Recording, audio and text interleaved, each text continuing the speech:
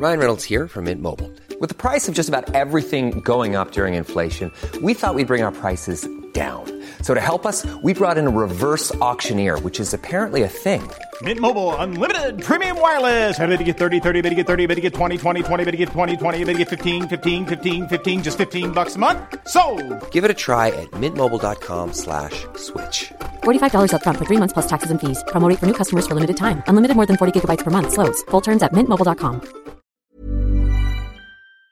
Memories form a large part of human interaction. Sense, taste, and touch can all invoke us to remember particular events. But how do we know the order of those events? How do you remember that this time last week you were listening to our show? Or at least, we hope so. New research has shown that the human brain contains time cells to understand when an event has occurred. Anushka spoke with Dr. Leela Reddy from the French National Center for Scientific Research. There are actually different types of memories that we can talk about. So, for example, we can talk about semantic memory, which is the memory for facts, the stuff that you know, the stuff that you learn in school, for example.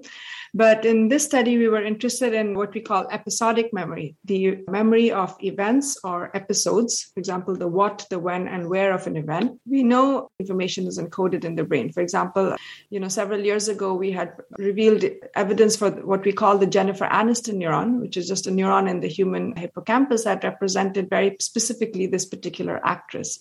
And so this seems to be a neuron that seems to be representing a particular concept or the semantic content of a memory.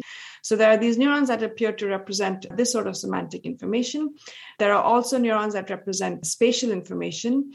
And in this study, the timing aspect was what we were interested in. That is, how is the timing of events, of our experiences, or our experience of the passage of time, how is this encoded in neurons in the human brain?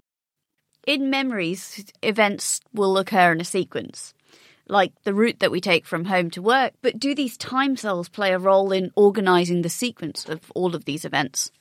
That's the hypothesis that maybe these cells provide a mechanism or a temporal scaffold for organizing the events or linking together events in the temporal order in which they occurred. So providing some sort of framework in which our memories are organized in a temporal context. Okay, and how did your study do that?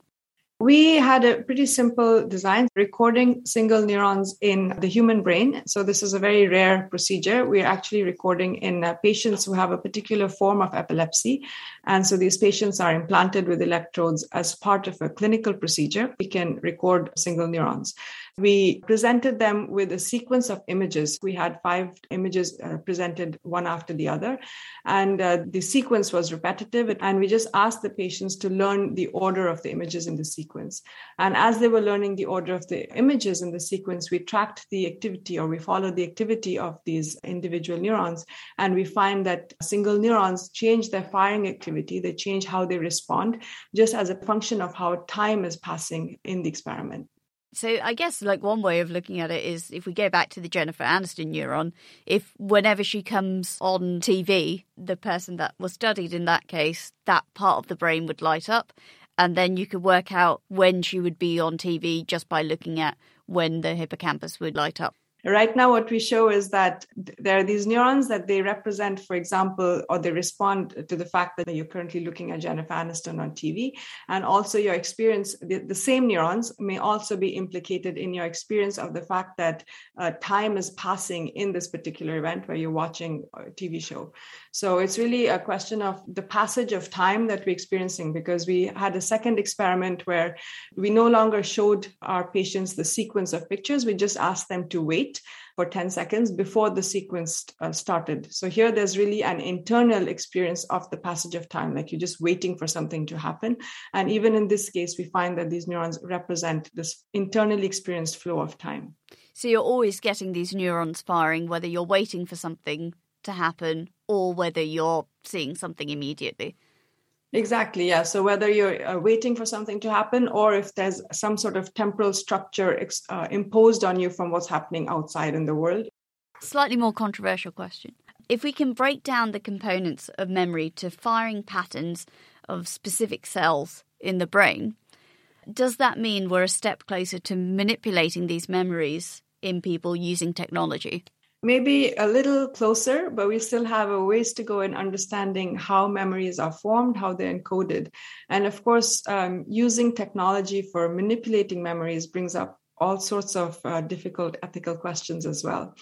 But I think these building blocks are going to be important when it comes to trying to prevent memory disorders, for instance. And maybe that might be a more reasonable avenue for an application of these findings. Who would have thought that Jennifer Aniston is also popular in the field of neuroscience? That was Dr. Leela Reddy from the French National Center for Scientific Research talking about their recent publication in the Journal of Neuroscience.